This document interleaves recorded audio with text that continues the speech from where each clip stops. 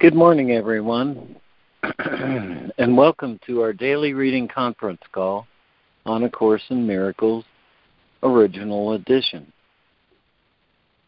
We read from the text of A Course in Miracles, Original Edition, which is published by our dear friends at the Course in Miracles Society. You can access an online copy of the original edition by going to jcim.net, where if you mouse over the link at top for original edition, you will see the link to read ACIM OE. On that same drop-down menu, there is a link to subscribe to an excellent daily email sent to you by the Course in Miracles Society, which contains both the workbook lesson and the text reading for the day.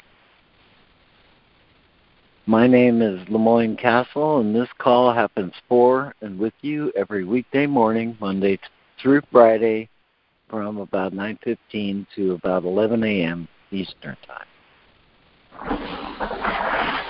And that's the recorded portion. We do carry on for another hour. An open discussion about what we've read. And today we are continuing our reading in Chapter 1, Introduction to Miracles, with Section 1, Principles of Miracles, paragraph 59 through 70, which is Miracle Principles 41, 42, and 43.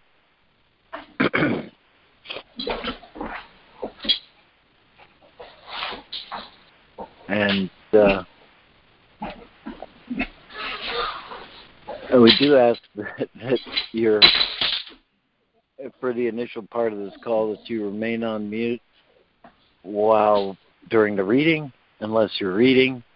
And if we mute you from here to eliminate background noise, you can unmute yourself with *6.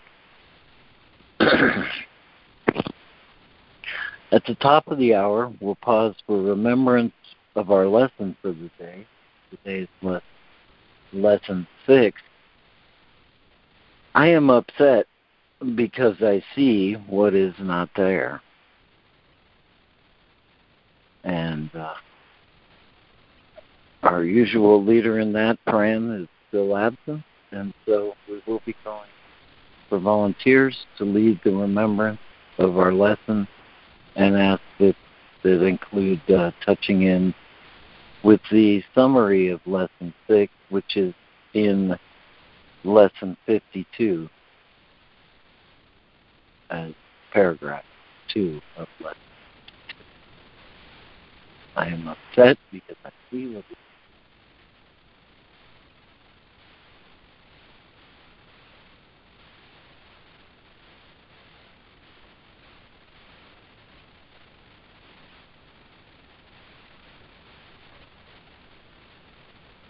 Okay, and I think to start today, I will jump ahead a little bit and read some of Miracle Principle 42, which says, wholeness is the perceptual content of miracle. It thus corrects or atones for the faulty perception of lack anywhere. Here we begin to make the fundamental distinction between miracles and projection. The stimulus must precede the response and will also determine the kind of response that is evoked. Behavior is response, so that the question, response to what, becomes crucial. Since stimuli are defined through perception, you first perceive the stimulus and then behave accordingly. It follows then that as ye perceive, so shall ye behave. As ye perceive, so shall ye behave.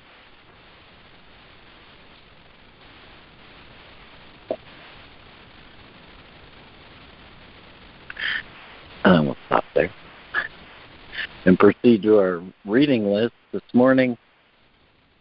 With us in reading, we have Lana, Diana, and Charles, and Robin Marie. And with us in listening, we have Ida and Judy. Is there anyone else who has joined us this morning who would like to say good morning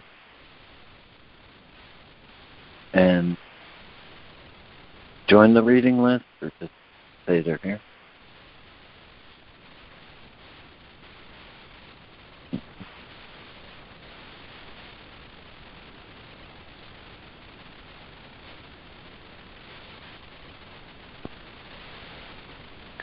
All right, well, I'll go ahead and get us started then with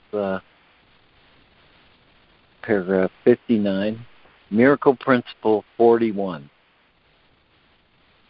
The miracle acknowledges all men as your brothers and mine. It is a way of perceiving the universal mark of God. The specialness of God's Son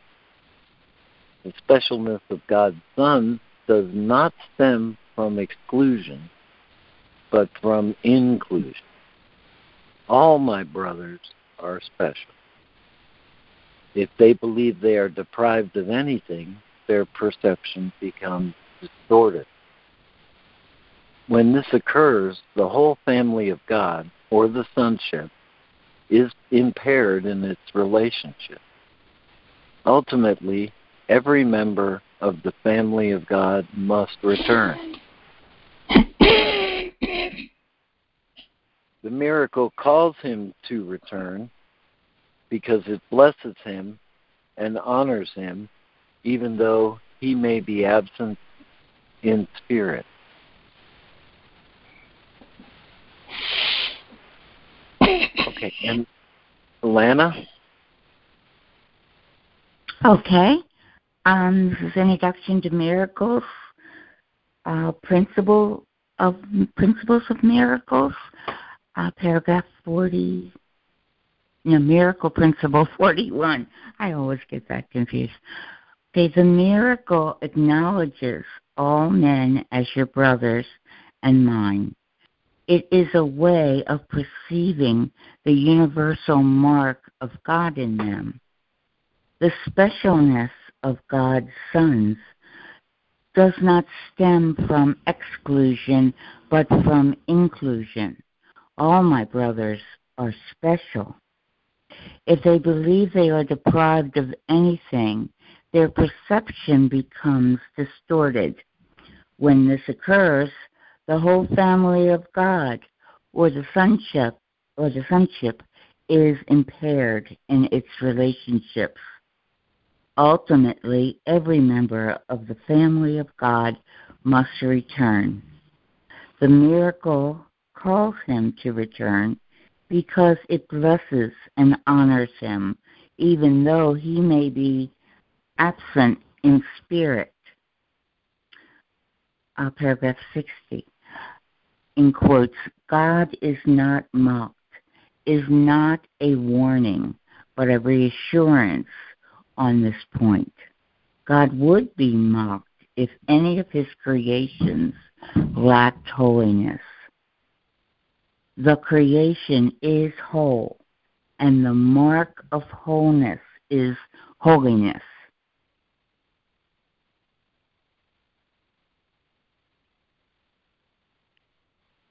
Thank you, Lana. And Diana? 60, quote, God is not mocked, is not a warning, but a reassurance on this point. God would be mocked if any of his creations lacked holiness. The creation is whole, and the mark of wholeness is holiness. 61. Wholeness is a perceptual contact of miracles. It thus corrects or atones for the faulty perception of lack anywhere. Thank you. Thank you, Diana. And Charles, would you read 61 through 63? under Miracle Principle 42.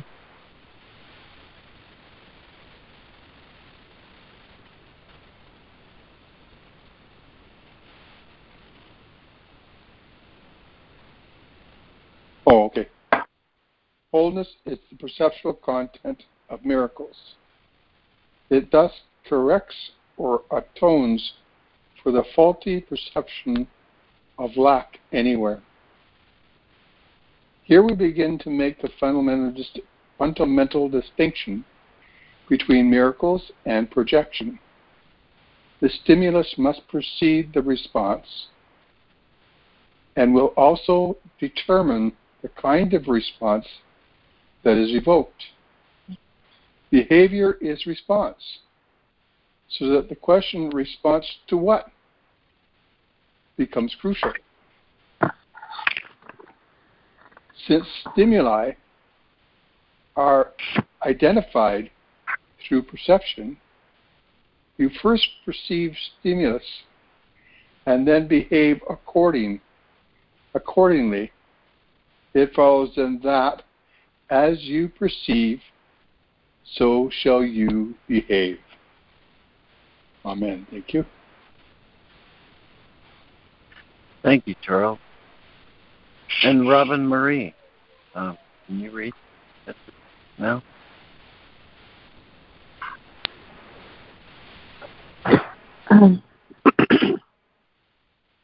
Since stimuli are identified through perception, you first perceive the stimulus and then behave accordingly. It follows then that as ye perceive, so shall ye behave. Paragraph 64. The golden rule asks you to behave toward others as you would have them behave toward you. This means that perception of both must be accurate. The golden rule is the rule for appropriate behavior. You cannot behave appropriately unless you perceive accurately, because appropriate behavior depends on lack of level confusion. The presence of level confusion always results in variable reality testing and therefore in variability in behavioral appropriateness. Since you and your neighbor are equal members of the same family, as you perceive both, so you will behave toward both. The way to perceive for golden rule behavior is to look out from the perception of your own holiness and perceive the holiness of others.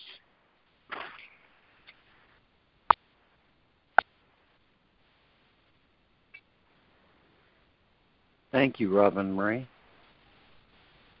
And Lana, would you read 64 and 65? Sure. Okay, 64. The golden rule asks you to behave toward others as you would have them behave toward you. This means that the perception of both must be accurate. The golden rule is the rule for appropriate behavior. You cannot behave appropriately unless you perceive accurately, because appropriate behavior depends on lack of level confusion.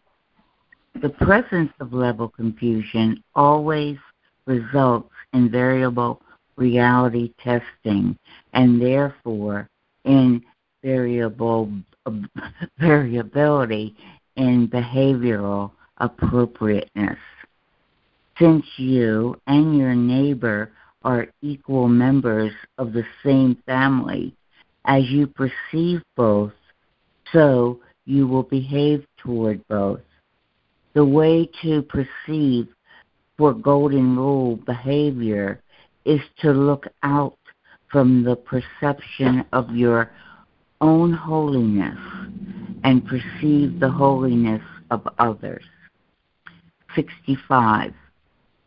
The emptiness engendered by fear should be replaced by love, because love and its absence are in the same dimension. and correction cannot be undertaken except within a dimension. Otherwise, there has been a confusion of levels. Death is a human affirmation of a belief in brackets, hate or level confusion. That is why the Bible says there is no death, and why I demonstrated that death does not exist. I came to fulfill the law by reinterpreting it. The law itself, if properly understood, offers only protection to man.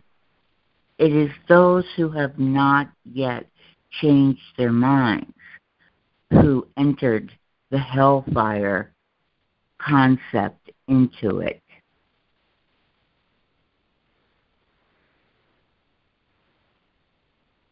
Thank you, Lana.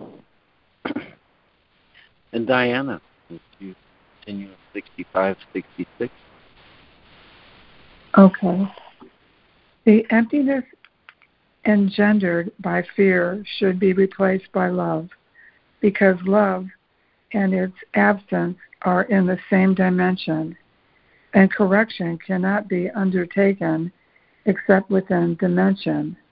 Otherwise, there has been a confusion of levels. Death is a human affirmation of a belief in brackets hate or level confusion. That is why the Bible says there is no death, and why I demonstrate that death does not exist. I came to fulfill the law by reinterpreting it. The law itself is properly understood, offers only protection to man. It is those who have not yet changed their minds, quote, have entered the, quote, hellfire concept into it. 66. I assure you that I will witness for anyone who lets me, and to whatever extent he permits it.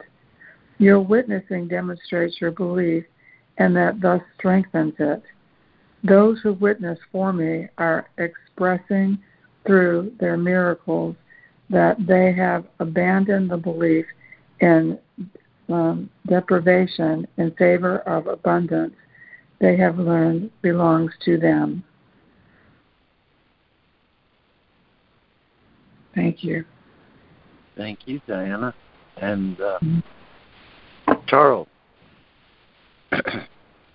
would you read 66 and then start Miracle Principle 43?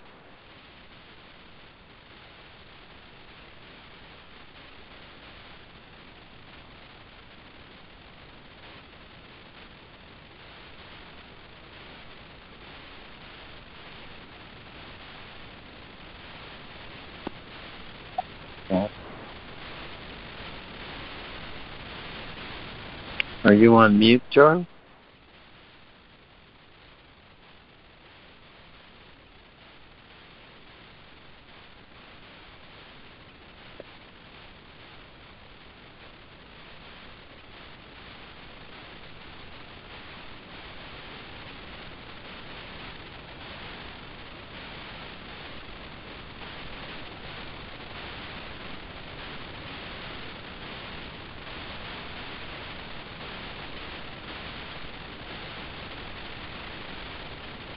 Okay. Well, I will continue here with 66.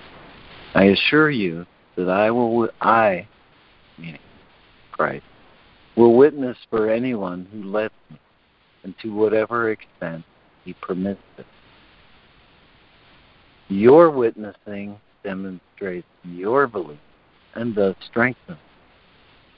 Those who witness for me are expressing through their miracles that they have abandoned the belief in deprivation in favor of the abundance they have learned belongs to them. Miracle Principle 43.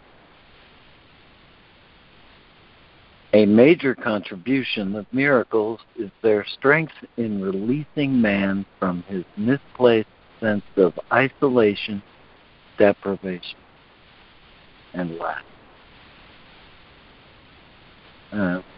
Robin Marie, would you continue with Miracle Principle 43? Sure. 43.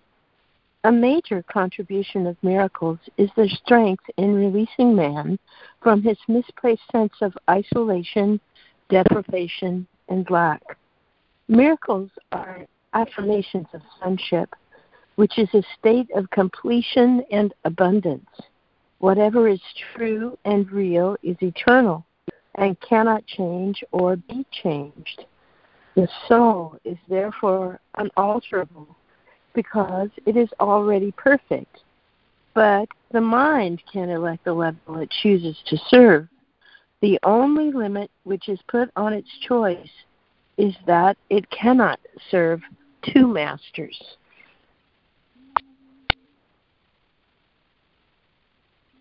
Thank you, Robin Marie. And Lana.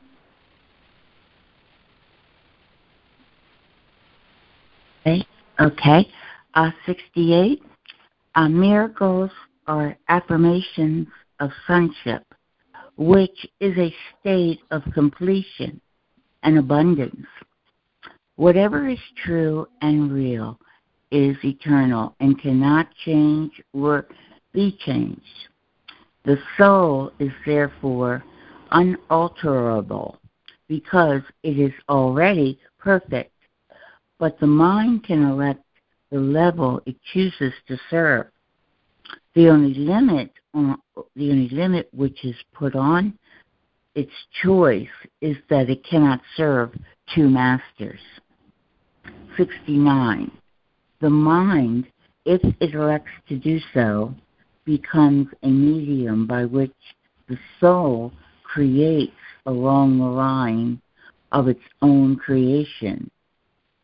If it does not freely elect to do so, it retains its creative potential, but places itself under tyrannious rather than genuinely authoritative control.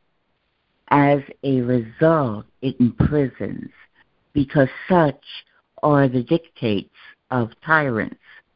To change your mind means to place it at the disposal of true authority.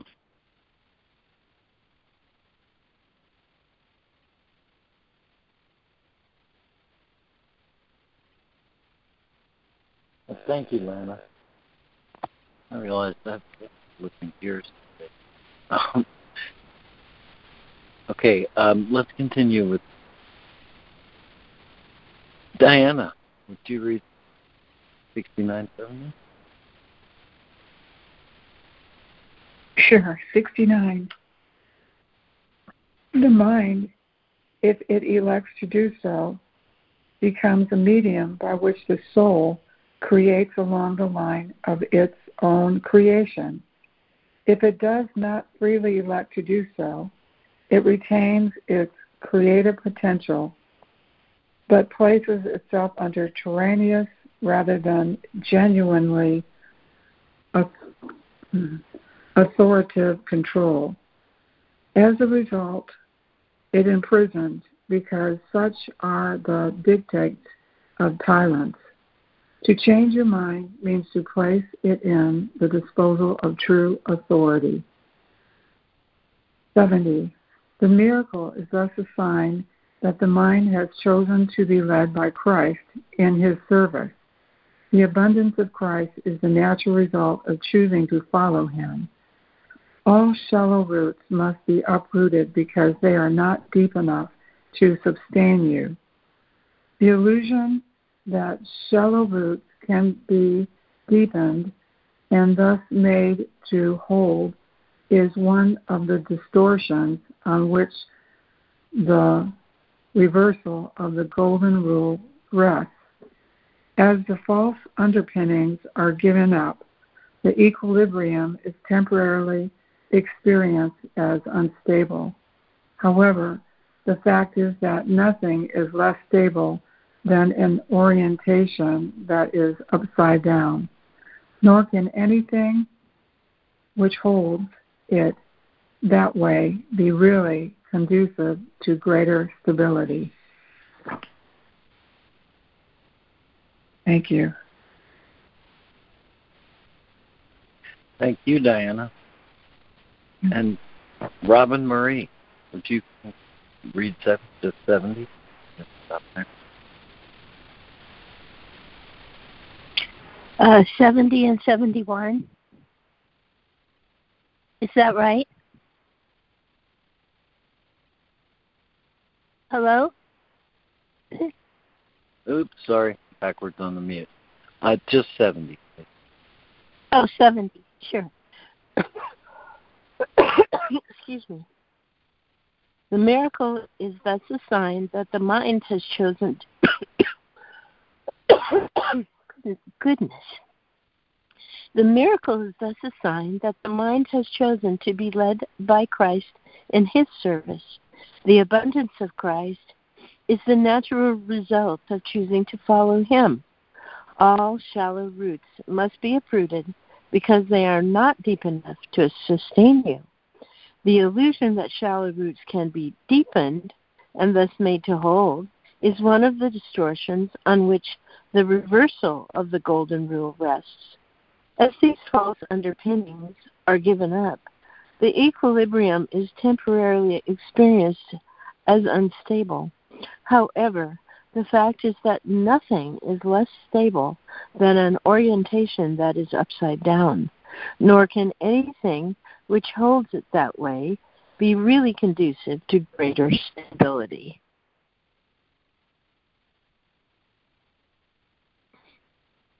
Thank you, Robin Marie. And is there a new reader who would like to conclude by rereading 70?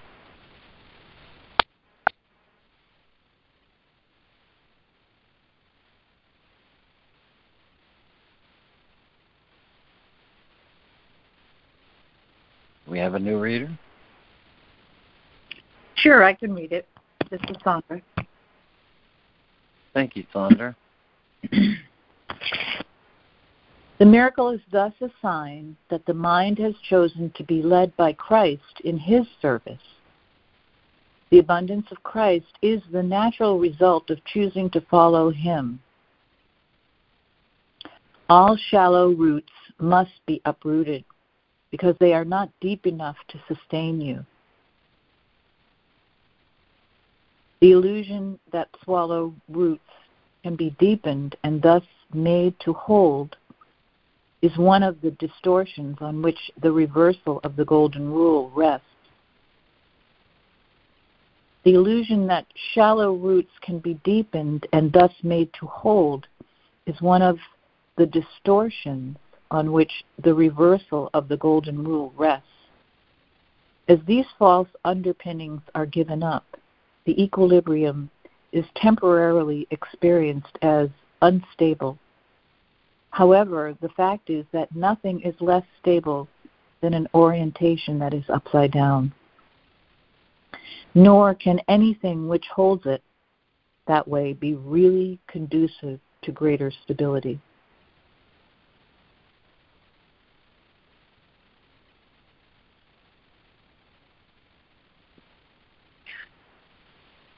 Thank you, Sandra.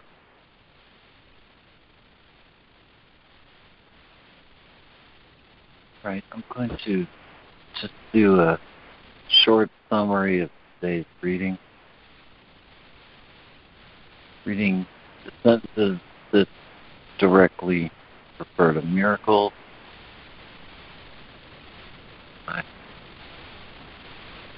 I started near the end. From 41, the miracle acknowledges all men as your brothers and mine. The miracle is a way of perceiving the universal mark of God in them. Specialness does not stem from exclusion, but from inclusion. All our brothers are special. Ultimately, every member of the family of God must return. The miracle calls him to return because it blesses and honors him, even though he may be absent in spirit.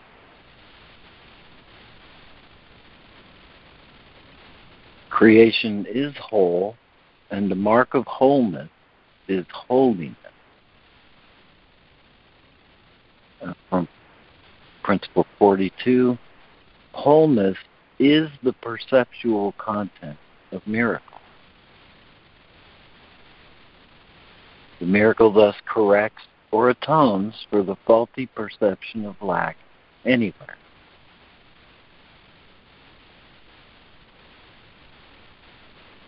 Here we begin to make fundamental distinction between miracle and projection. As ye perceive, so shall ye behave.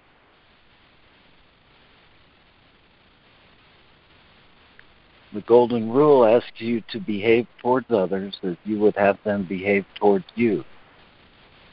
This means the perception of both must be accurate. The Golden Rule is the rule for appropriate behavior.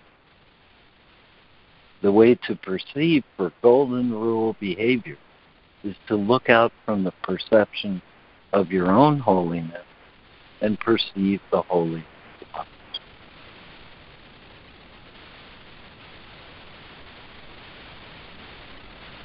Still in 42, down to paragraph 66. Christ assures us that he will witness for anyone who lets him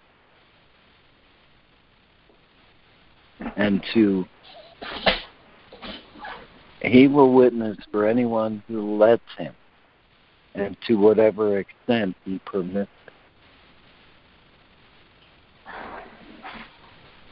it. Your witnessing demonstrates your belief and thus strengthens it. Those who witness for Christ are expressing through their miracles that they have abandoned the belief in deprivation in favor of the abundance they have learned belongs to them. 43, a major contribution of miracles is their strength in releasing man from his misplaced sense of isolation, deprivation, and lack.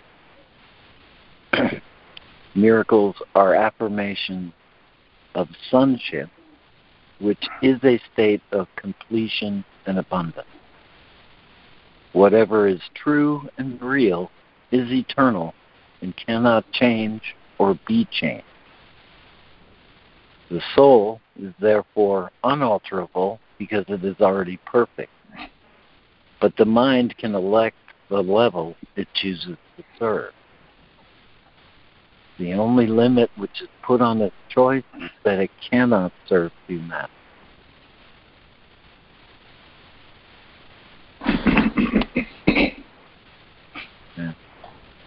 Finally, the miracle is thus a sign that the mind has been chosen to be led by Christ in his service. The illusion that shallow roots can be deepened and thus made to hold is one of the distortions on which the reversal of the Golden Rule rests. As these false underpinnings are given up, the equilibrium is temporarily experienced as unstable. However, the fact is that nothing is less stable than an orientation that's upside down. Nor can anything which holds it that way be really conducive to greater stability.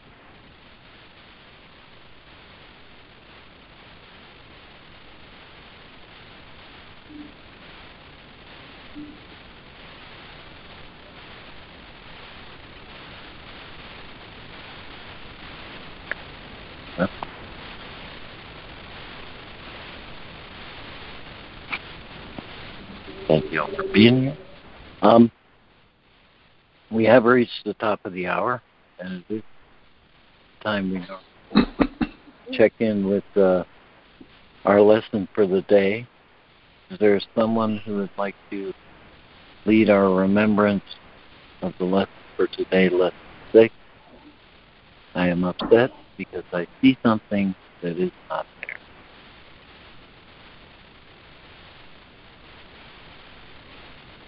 And touch in with the summary, lesson 52.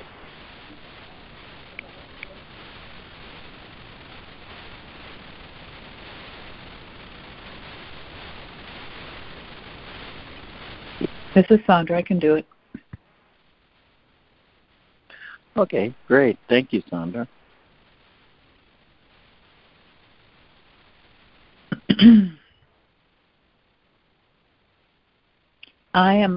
This is lesson 6. I am upset because I see something that is not there. Oh, we want to do that in the review section, yes?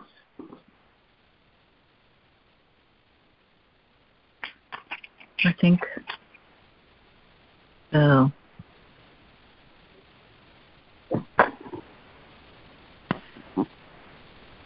Reality is never frightening. It is impossible that it could upset me. Reality brings only perfect peace. When I am upset, it is always because I have replaced reality with illusions, which I made up. The illusions are upsetting because I have given them reality and thus regard reality as an illusion. Nothing in God's creation is affected in any way by this confusion of mine. I am always upset by nothing. I am upset because I see something that is not there. Let's take a moment.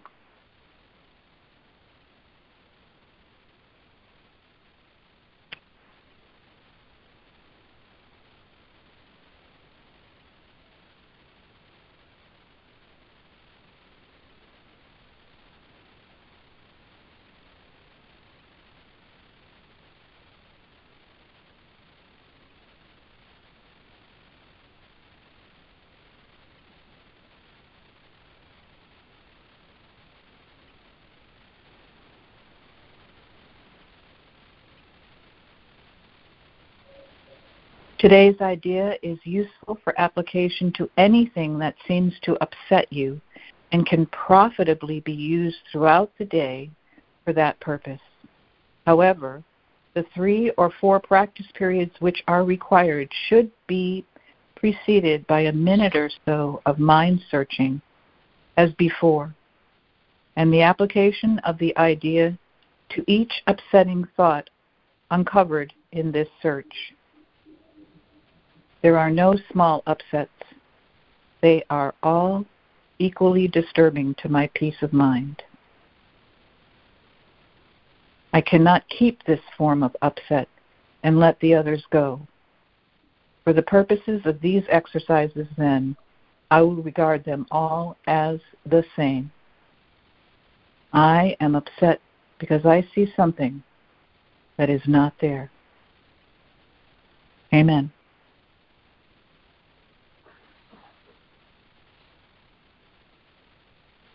Thank you, Sandra. Well, thank you, Sandra. Thank you, Sandra.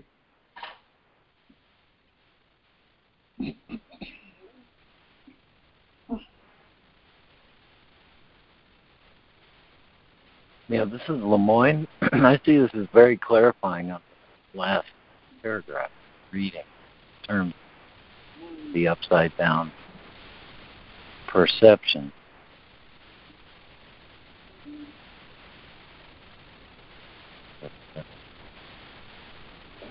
The upset. When I think about the upset, the things that upset me, they always have a specific reference. Starts with a perception applied to something in form, and then have it change my perception of who I am. So this is I think this is what, not all, but not the only way, perhaps, but this is essentially the essence of level communication that formed the term. The form is God, rather than God and soul being God.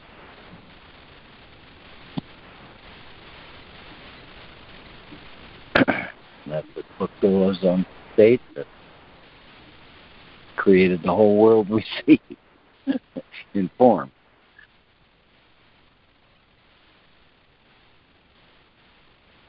I'm sorry, Lemoyne, your voice is not. Okay, well, you seem to break up to me. Am I breaking up or am I just faint? You're broken up. Very okay. Clear. All right. Well, that's probably my connection then. Well, and Charles is broken up for me, so Lemoyne, you are not. So there's something going on. Technology. I'm broken up. Okay. Same here. Charles is broken up. Lemoyne's fine. He's a little faint, but he's not broken up. At least not for me. Thank you. And you're both whole, by the way.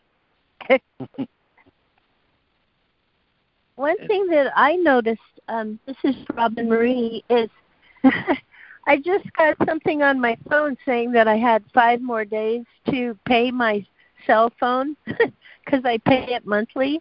And I just went in and paid it yesterday. And this was a good lesson because I was like, well, I'm not going to be upset about that. Technology makes mistakes, and then I'm not going to be worried about that. I know I went in there and paid it, but I can't find my receipt, so I may go in and make sure. But it's probably that sort of thing happens all the time when miscommunication between certain machinery happens. And we have to deal with it, but not be upset about it. I'm complete.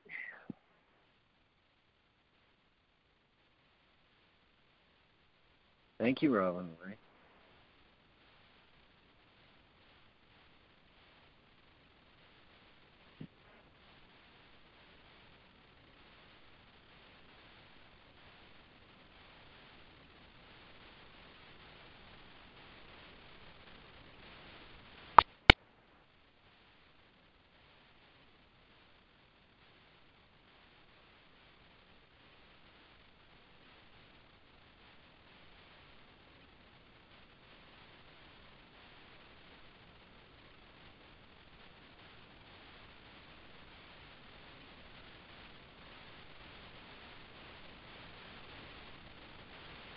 Robin Marie, that could be a really good example of I'm seeing something that isn't there, because I do that too.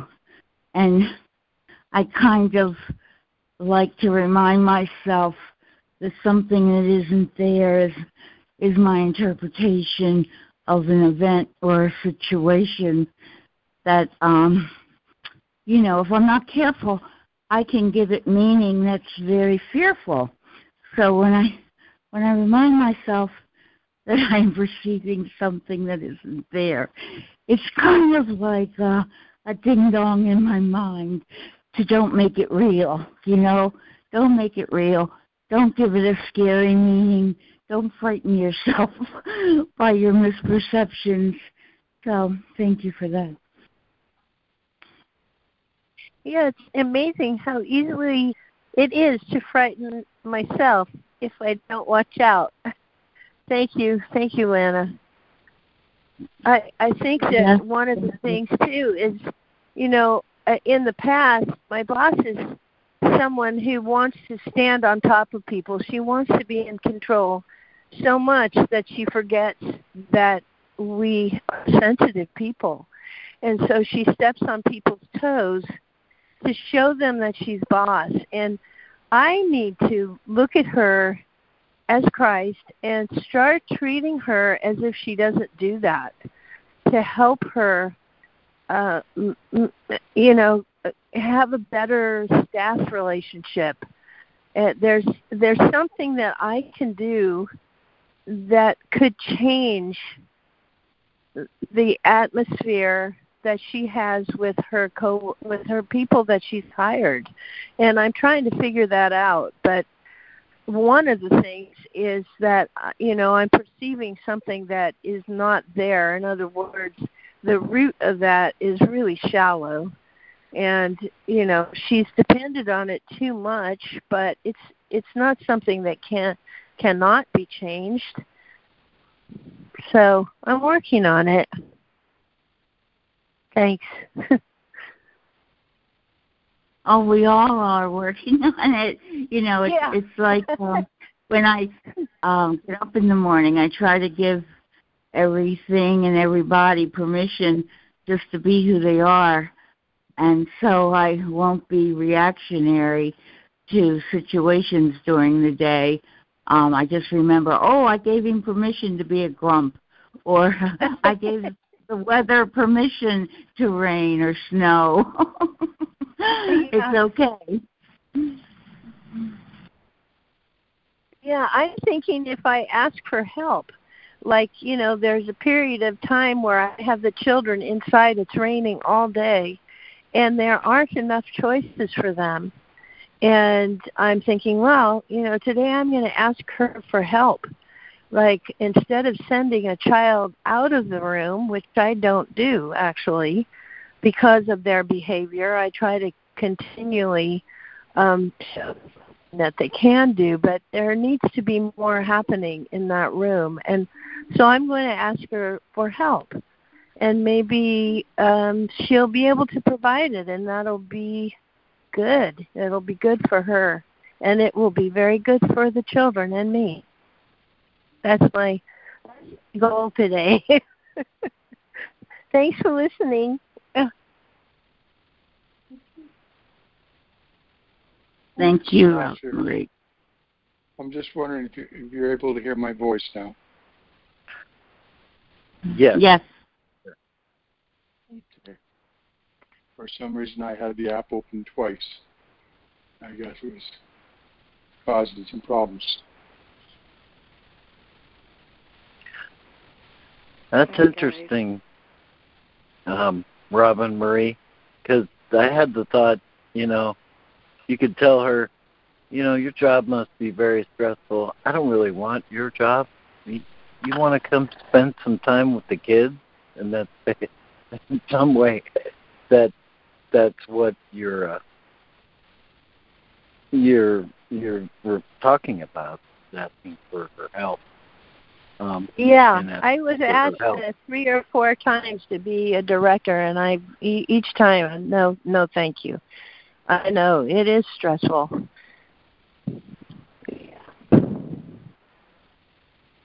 I mean, that's why I'm still there, and a lot of people left because they couldn't take the what they considered abuse. It's just the misunderstanding that they're not valued. But I know that she has a good heart, and that I am valued. It's just that her job is very, very stressful. And she's the only director up here who has a going preschool. I mean, she's been able to go through COVID, Zooming, all kinds of things that are happening to all of us, but she's been able to have a very thriving preschool because of her dedication to making it work. So I appreciate having a job, and I appreciate her.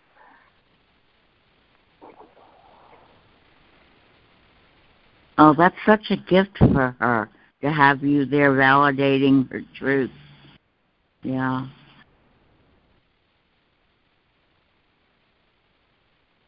Well, it's this class too that I'm taking with all of you. It makes me it gives me an ability to have a larger view of what's happening, a more accurate Christ vision than I would if I was just trying to figure it out by myself. Help. Thanks, everybody. Thanks for sharing. That was wonderful. Thank you. As well. Yeah. Thank you.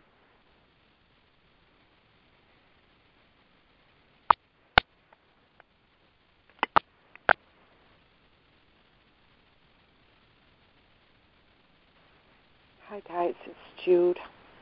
I'm glad you're all here. I'm, as you are all well aware, because I've shared it so often, have a body that's in pain pretty consistently, and to a 6 to a 10 scale of pain every day. And so for this lesson, I get angry. I'm full of fear, not full of it, but I worry, I get depressed at my body because I see something that is not there. And in the second line it says, that the form of my upsets,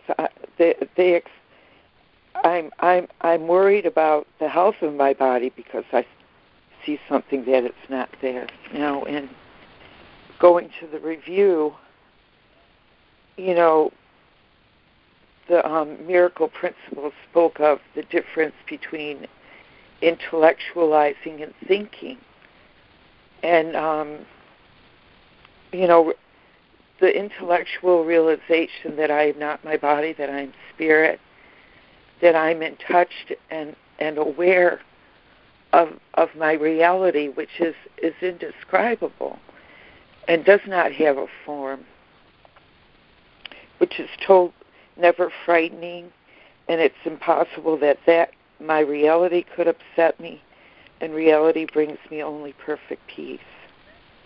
So when I'm upset, it's always because I have replaced my true reality with the illusion that I am a body, which I made up. I made up an image of myself. And I don't understand how all that happened, but here I am. I'm in this body. I can't deny it. And it's upsetting because I give it reality. And, there was a time before my pain where I routinely, daily, forgot that I was in a body. I was solely, purely mind and spirit, and happy, joyful, and free, and felt the incredible lightness of my being. But this pain has pulled me into the physical reality of having a body, and is causing me suffering. I readily admit it. I don't deny it. And but my self, as God created me, is not affected in any way by this confusion. I'm always upset by nothing. So in trying to maintain these exercises and everything else I've learned from the Course over the course of the many years that I've studied and practiced it, it still is very difficult. And someone mentioned on Reverend Pam's conference call this morning doing the lesson that, she really believes that Christ went through the passion of his crucifixion without feeling it in his body as a body, not in his body or as his body. And, he teaches us to be of good cheer because we have overcome this illusion of being a body and of being in this world. So I'm just hanging fast and trying to keep a steady, disciplined mind. But I'm telling you, one of the worst things I've ever experienced is self-pity, and I don't like to go there. But I got to admit, I'm human in this form here, and just to be spirit. Just to be spirit, purely mind, would free me from this. And I guess it's all. And thank you for joining me in our oneness of Christ consciousness and hearing the voice of the Holy Spirit and sharing your experience and strength with me today. Thank you. Thank you, Judy. Thank you, Judy. This is Sandra. Nice. Thank you, Judy. I so appreciate your transparency, Judy, because I'm in an inquiry about this whole thing, about transcending the body and its uncomfortability. Since, the question is, I'm having a body experience, it means that I am experiencing a body. And I have to include that experience with spirit, because I am spirit. My identity is with spirit. And I absolutely believe that spirit trumps everything. The mind of God, when my mind holds only what I think with God, which is one of my affirmations, it will heal the body. I don't need any medicine, including alternative medicine. But I'm not sure whether for me it's because I have such respect and admiration for this body and the things that it can do, because it is a self-healing body.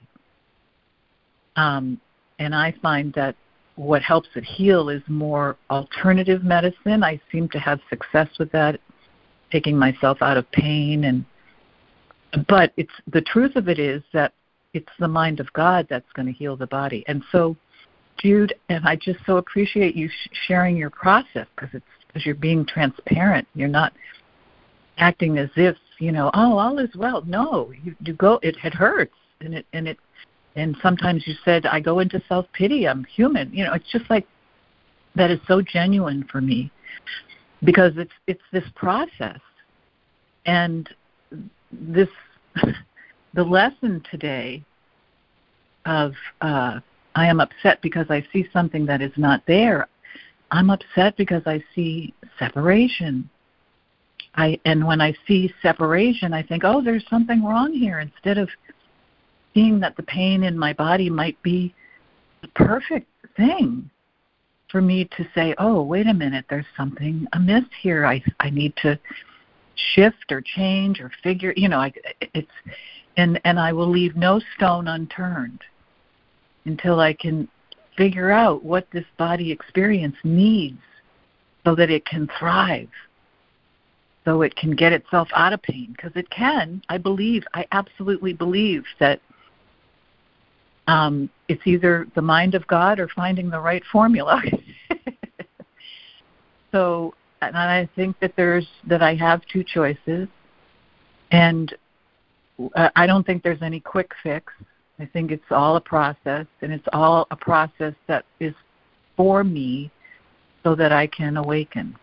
And I'm sure, Jude, that you know that this is for you and your awakening process. At least I hope you know that, because for me, my upsets, they're soothed when I see that it's all part of my awakening process, when I make the connections rather than, oh, there's something wrong here. So I just so appreciate you and you sharing your process. I'm complete.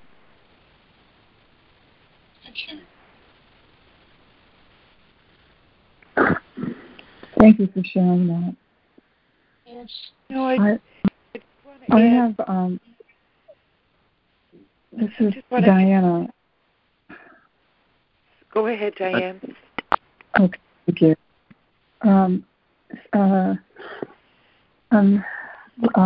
Paragraph 65, they talk about dimensions again, and I just want to be clear what dimension they're referring to, because couple lessons before we were talking about levels, or the last couple of lessons, and now they're referring to dimensions. And so the emptiness, it says, the emptiness engendered by fear should be replaced by love, because love and its absence are in the same dimension, and correction cannot be undertaken except within a dimension.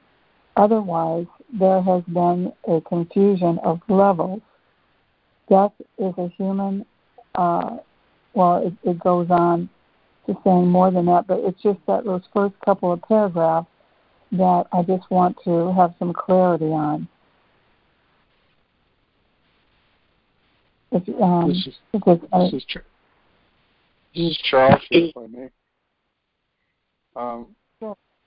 But if I can share that when I'm with someone and I'm personally sharing with that person at their level of understanding and their level of acceptance, I ask for guidance in sharing in a way that it can be received, whatever level they are at, because I'm not aware of all the various levels that are available to everyone.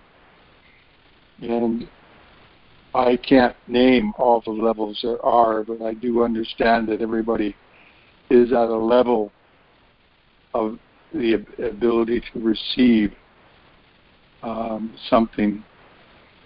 And I'm always asking for help in sharing from that level, knowing that there are levels, but without understanding the levels of how they work. So that's my sharing in that area of levels. I cannot explain the levels, but I understand that I cannot speak like an adult to a baby or an infant. I need to come to their level of sharing, for their acceptance and reasoning, so that it's simple enough for them to receive and accept it. For someone who's a little bit more mature. How do you place dimension in that? Because it's talking about dimension. Dimensions, well, that's dimensions as far as the 3 dimensions, 4 dimensions, 5 dimensions. Is that what you mean by dimension? What's your meaning of dimensions? Well, that's what I was referring to. That was my question regarding. Oh, I'm sorry. I thought it was levels. No, it's talking about dimensions, and then it talks about the level. But thank you for the baby analogy. That really helps. Well, we're coming into this world facing people at different levels. That makes sense. Thank you. I'm sorry. I guess I misunderstood the question. Dimensions are a little beyond my... I understand the dimension of time and space and the form. That one of... dimensions, I'm sorry, that's beyond my way of understanding or to sharing at the moment. Thank you for the baby analogy. Thank you. It helps to see all of us. When they were talking about levels, I'm going back in again to levels that we were referring to in the past, subconscious, that kind of thing. And so you just put some clarity and light on these levels. So thank you. May I speak to this? It might be helpful. When it speaks of death as a human affirmation of a belief, that the ego wants to kill us, and the ego believes that we're a body and that we can be killed or die or be hurt on a physical level or in the dimension of being physical. Now, first we have to undo the false or mistaken beliefs that we are comprised of physical form and matter.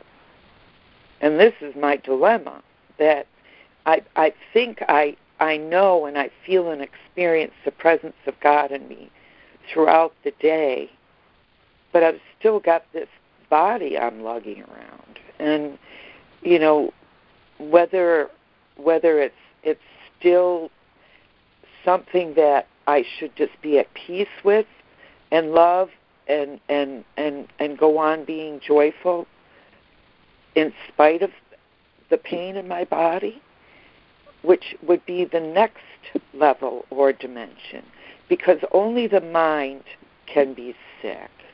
And that's the next level or dimension of understanding, that I am purely mind and I am purely spirit, that you can't touch me, that I am unable to be hurt or affected by any lack of love from anyone, including myself, that I have that understanding intellectually and spiritually. I have that knowing awareness of who I am as myself, my Christ consciousness. But what and how do I bring that down into the physical, or don't I even worry about it? And yeah, so, it's a quandary, isn't it? Yeah, it's like, oh, you know, I haven't had that kind of pain, but I lived with someone for 39 years who had a brain surgery, and he had a lot of pain, and he had a lot of because of epilepsy and so forth. But you know, I would keep asking the Holy Spirit, what is this for? What am I to do with this? How am I to deal with this? And the Holy Spirit, it says, will answer. The Holy Spirit will give you something that you can hold on to. And the other thing that I noticed was that when the pain is released, there is such a wonderful feeling of freedom and thankfulness that many people never experience because they don't have that pain. So, you know, it's like somebody was talking about Jesus on the cross. It's like, well, you can believe that he couldn't feel anything, or you can believe, as I do, that, you know, God was there with him, strengthening him. The Holy Spirit was there. And when he released, it was an incredible release, like nobody has ever had. So, you know, anyway, I think that just resting, surrendering, and asking the Holy Spirit, and from somebody who, you know, can only empathize with you. But I'm thankful that you brought it up. Thank you. Thanks for the mention, Sue. I appreciate you. thank you, Robin Marie. And you know, something somebody said earlier about, well, maybe I just thought it, that we are changeless and we cannot distort or destroy ourselves as God created us. That anything that changes, like pain, like the pain isn't always as severe, or sometimes it goes away because I'll be sitting, but that release that you spoke of is so sweet to me. And I know exactly what you're talking about. So thank you for reminding me of those moments of joy, when joy returns without interference of what the ego would make of me as being a body. Thank you. Thank you. What a treasure you guys are. Wow.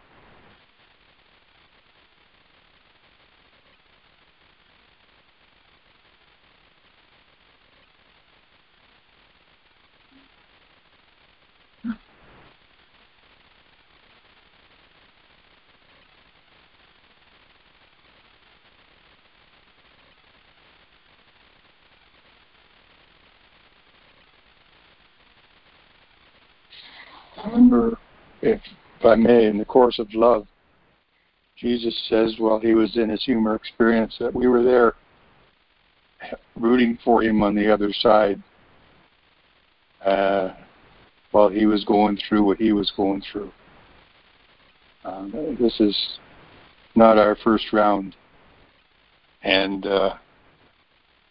we both sides. I believe that I've been on both sides of the veil many times. Not reincarnation's important, but that we're all brothers and sisters and we are eternal in nature. And we all support each other on both sides. And I like that song, Hotel California. You can check out anytime you like, but you can never leave. Because we are a family and we're always there for each other, regardless of which side of the veil we're on. With that, I give thanks.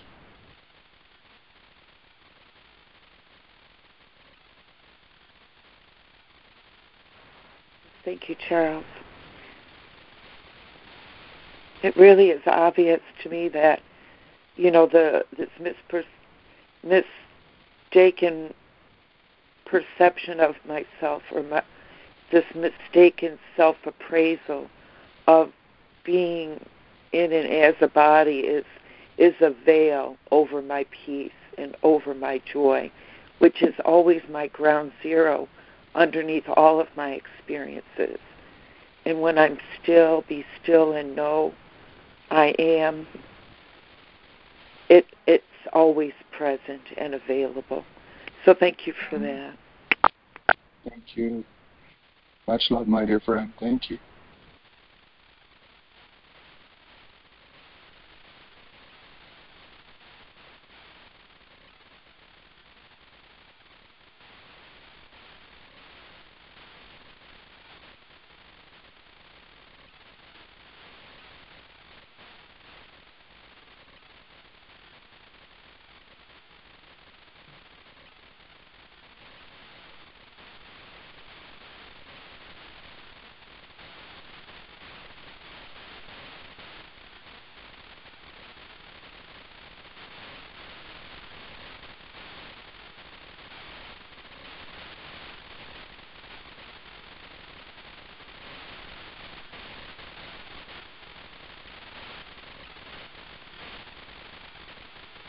This is Lemoyne. I want to speak to this thing about dimension. You see the way, to me, the way I see it come up as an expansion of the concept of level, right? But I think it is important to recognize that these are really in a, I think if they affect us, right, if we have them dictate our behavior, this perception of different levels like body, mind, and spirit or soul, that is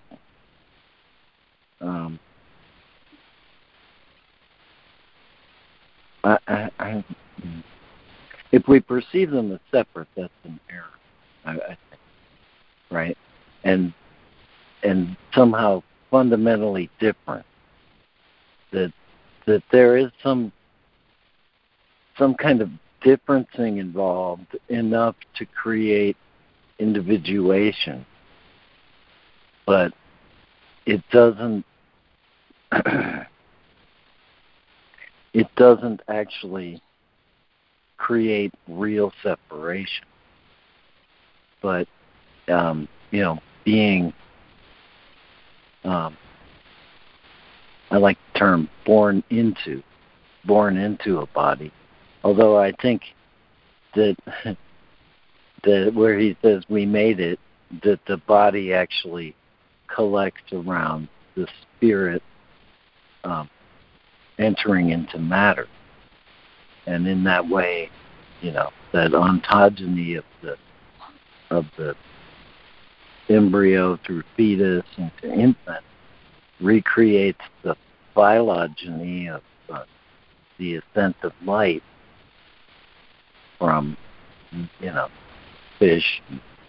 At different times, it's almost indistinguishable from other forms of life's embryo.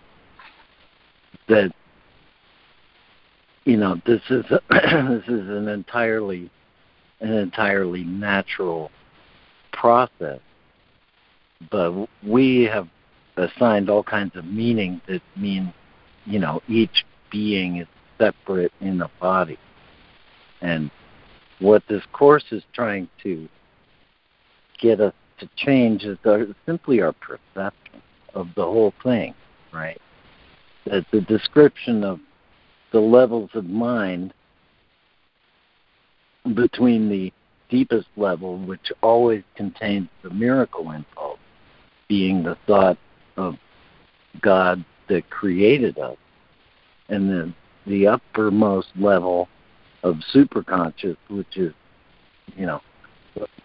God complete and everything complete and whole, and a state of revelation. That difference, the seeming difference in between, is required to generate enough individuation to create relationship. And that's all that's real.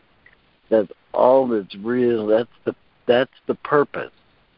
But we throw in perceptions of separation, and then we think the levels are separate and absolutely determinative of everything. This is the perception of the soul that believes it's alone. And if we are truly alone, then we're separate from our source, and we can experience, if we believe that, really, we have an experience of lack of love, because it hides the love that actually created us and is what we are as light. We might have a body, but we don't have a life. We are life. We are alive. And that there's just so much confusion comes in trying to describe it in words, because words are designed to distinguish and separate things into different classes, categories, levels, dimensions, and we lose sight of the big picture and of the fact that the central fact that life is the cause of action. And this is why there is a distinction about revelation inducing only experience, but the miracle can induce action. And it's not necessarily physical action. It may just be the action of changing your perception further than the change that allowed the miracle to rise up from within and remind us of who we are. That then the action may be a big mind cleaning or a very specific, this one thing is where you've nailed your foot to the floor. But there is no floor, and that nail you made up. And so I don't know if that's helpful at all, but that description of the lowest level and the highest level, I think is about where we are as individuated beings. But the big picture, those upper and lower levels are the same, that they are one and part of creation. And, I don't believe that individual beings were created to put a crack in creation, but we need to expand our view to see that there is a hole behind everything, and that, we do have access to it. So, the mind that places itself in service to spirit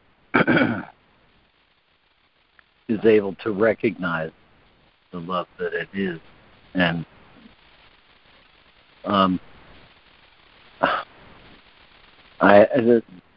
for me, it's been the hard part for the whole thing has been to get those two of those last three words in there.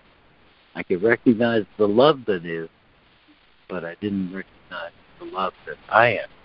That love is, right? So there is a thing of including ourselves in it that opens it up to where it becomes natural to experience it everywhere and offer it to anyone.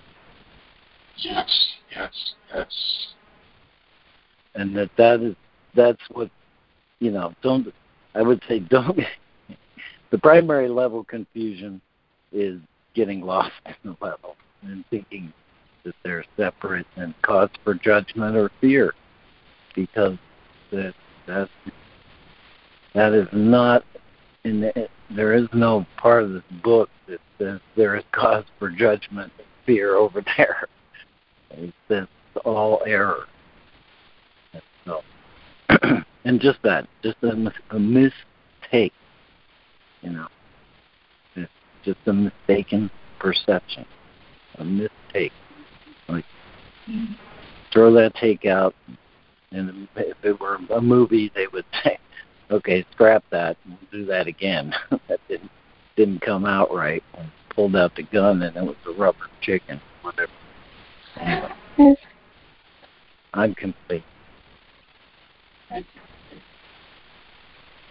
Good morning. Thank you. Good morning. Thank you.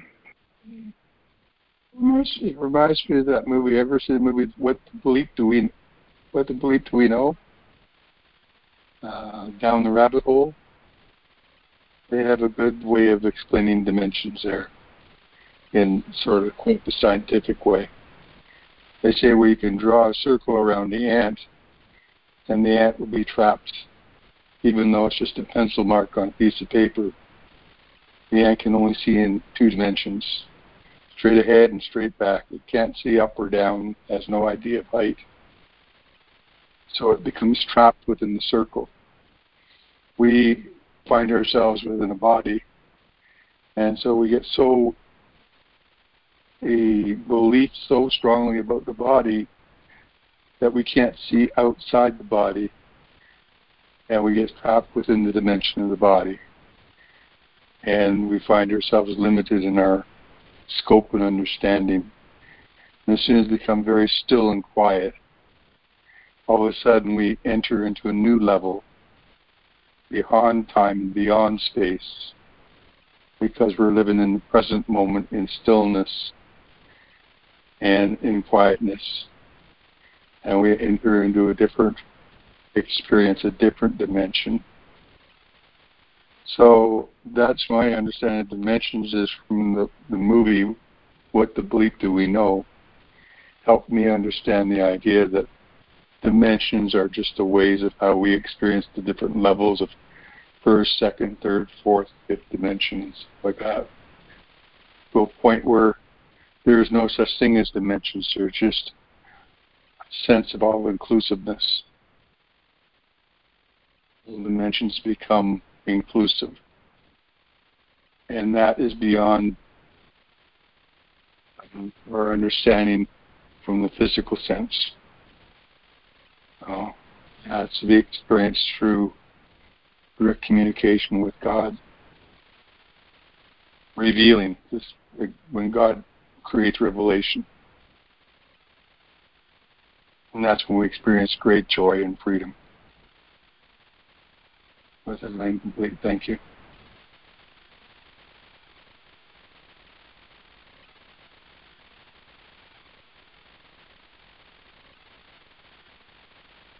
Thank you for that.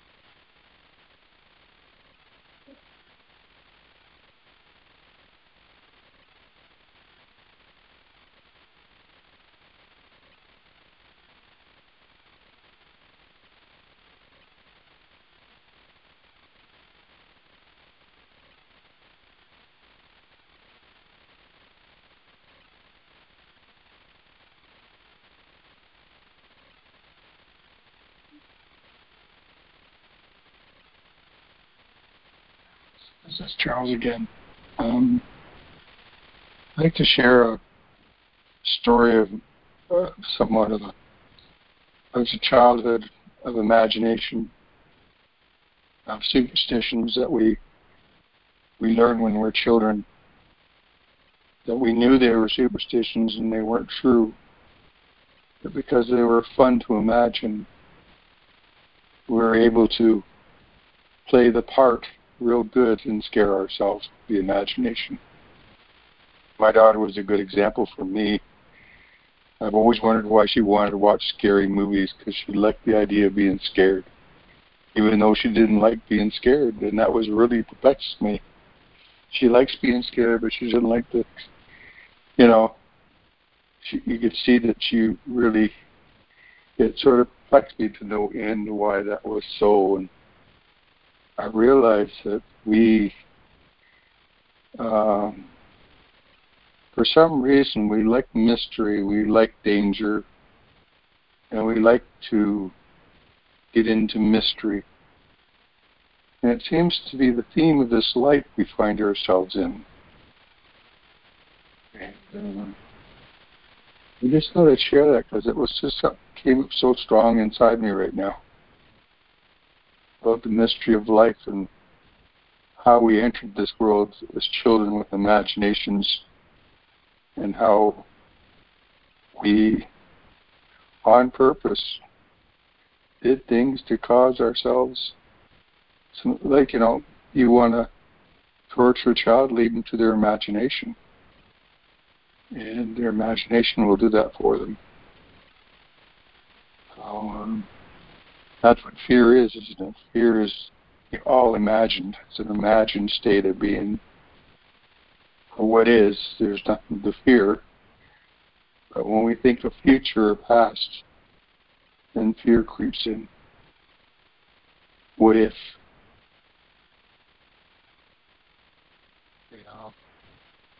Anyways, thank you for complete.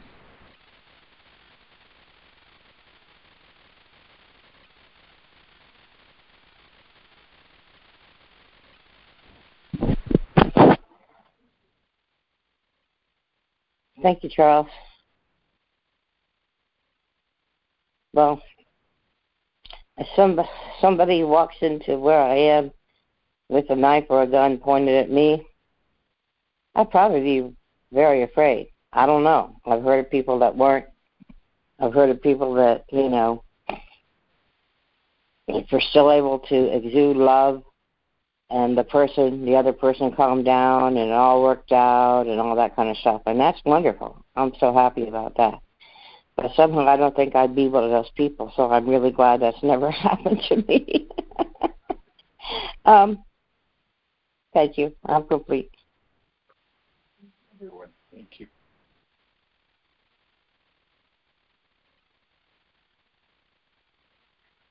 Lucy's keeping you safe.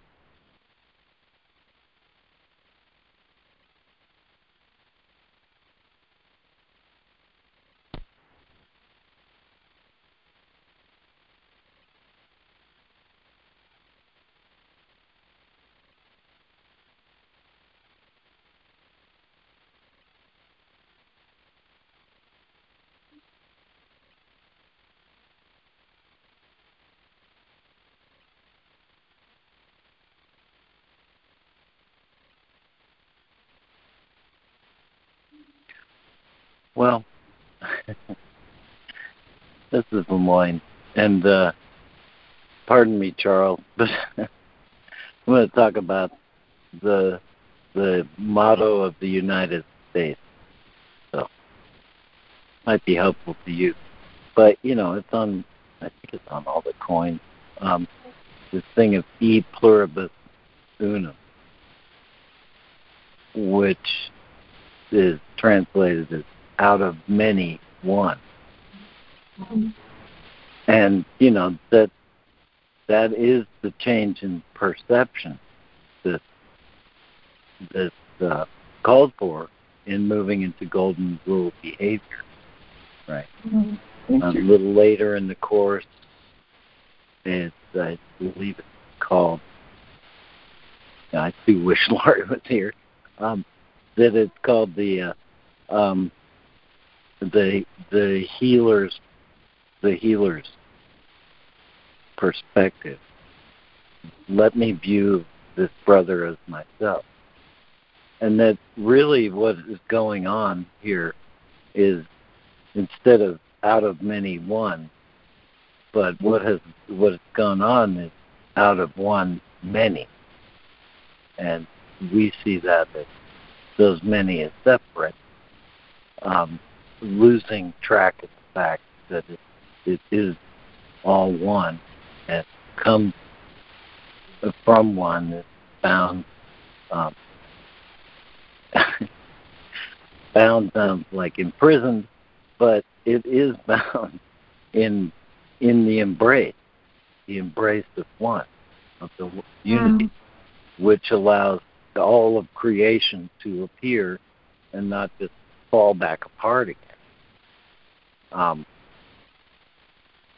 And so, I think this is the change in perception that's required, not in a sensible rule, but it's like the whole way out,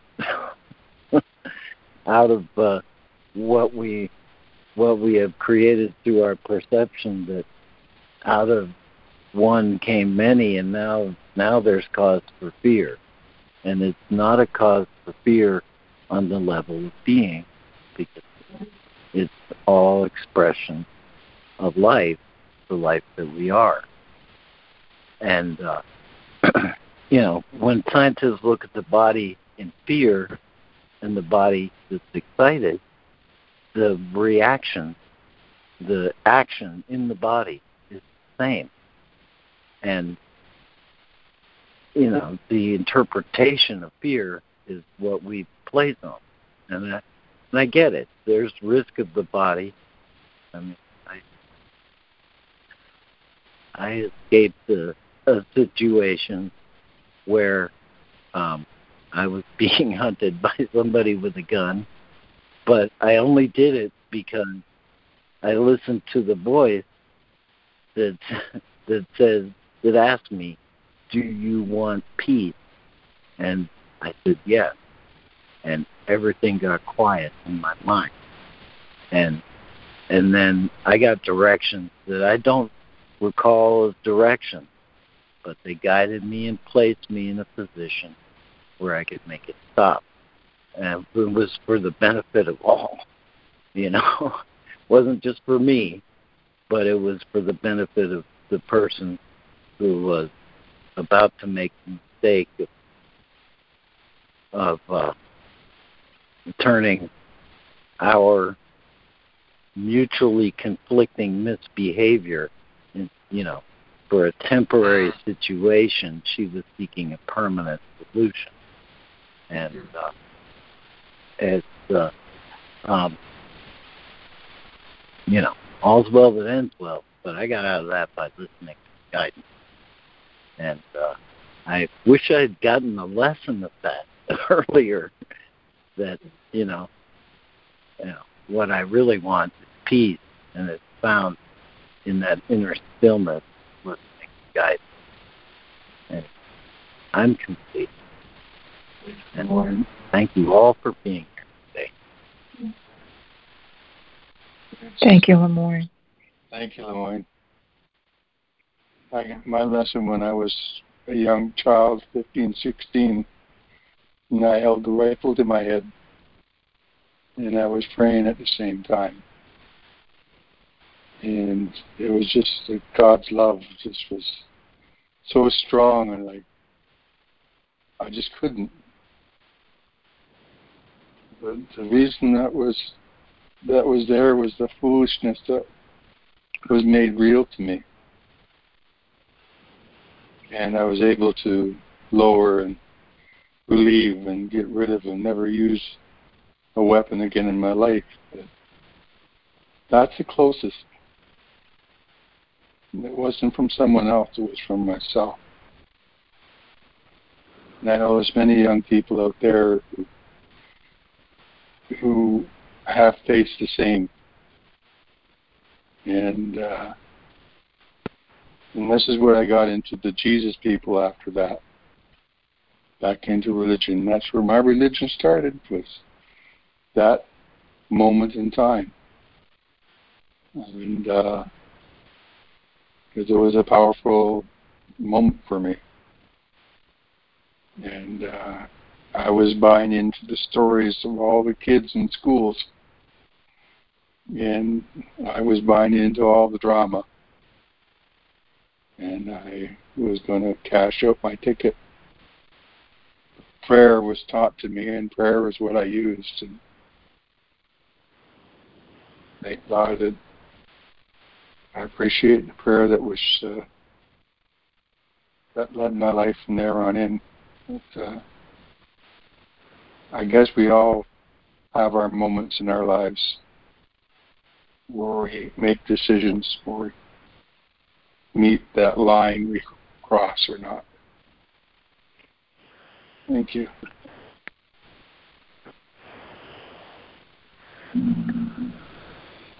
Thank you for sharing that. I think as human beings, there are times, whether we have no religion or we have religion, a lot of mine had to do with guilt. God help me if I thought about killing myself and going to hell forever. Oh, hell no.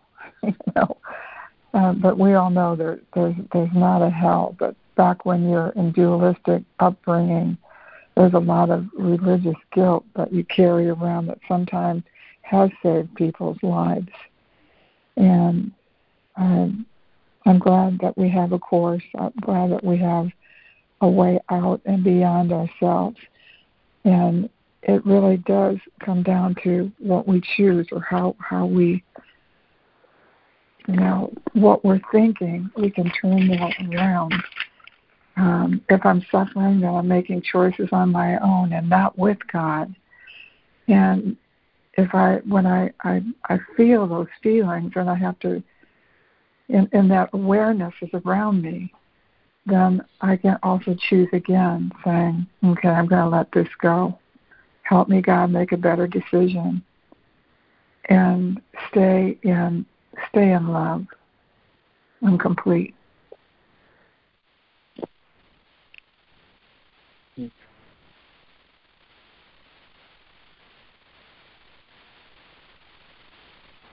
Thank you. Choose again and again and again and again and again. Oh, I love it. Thank you. Right.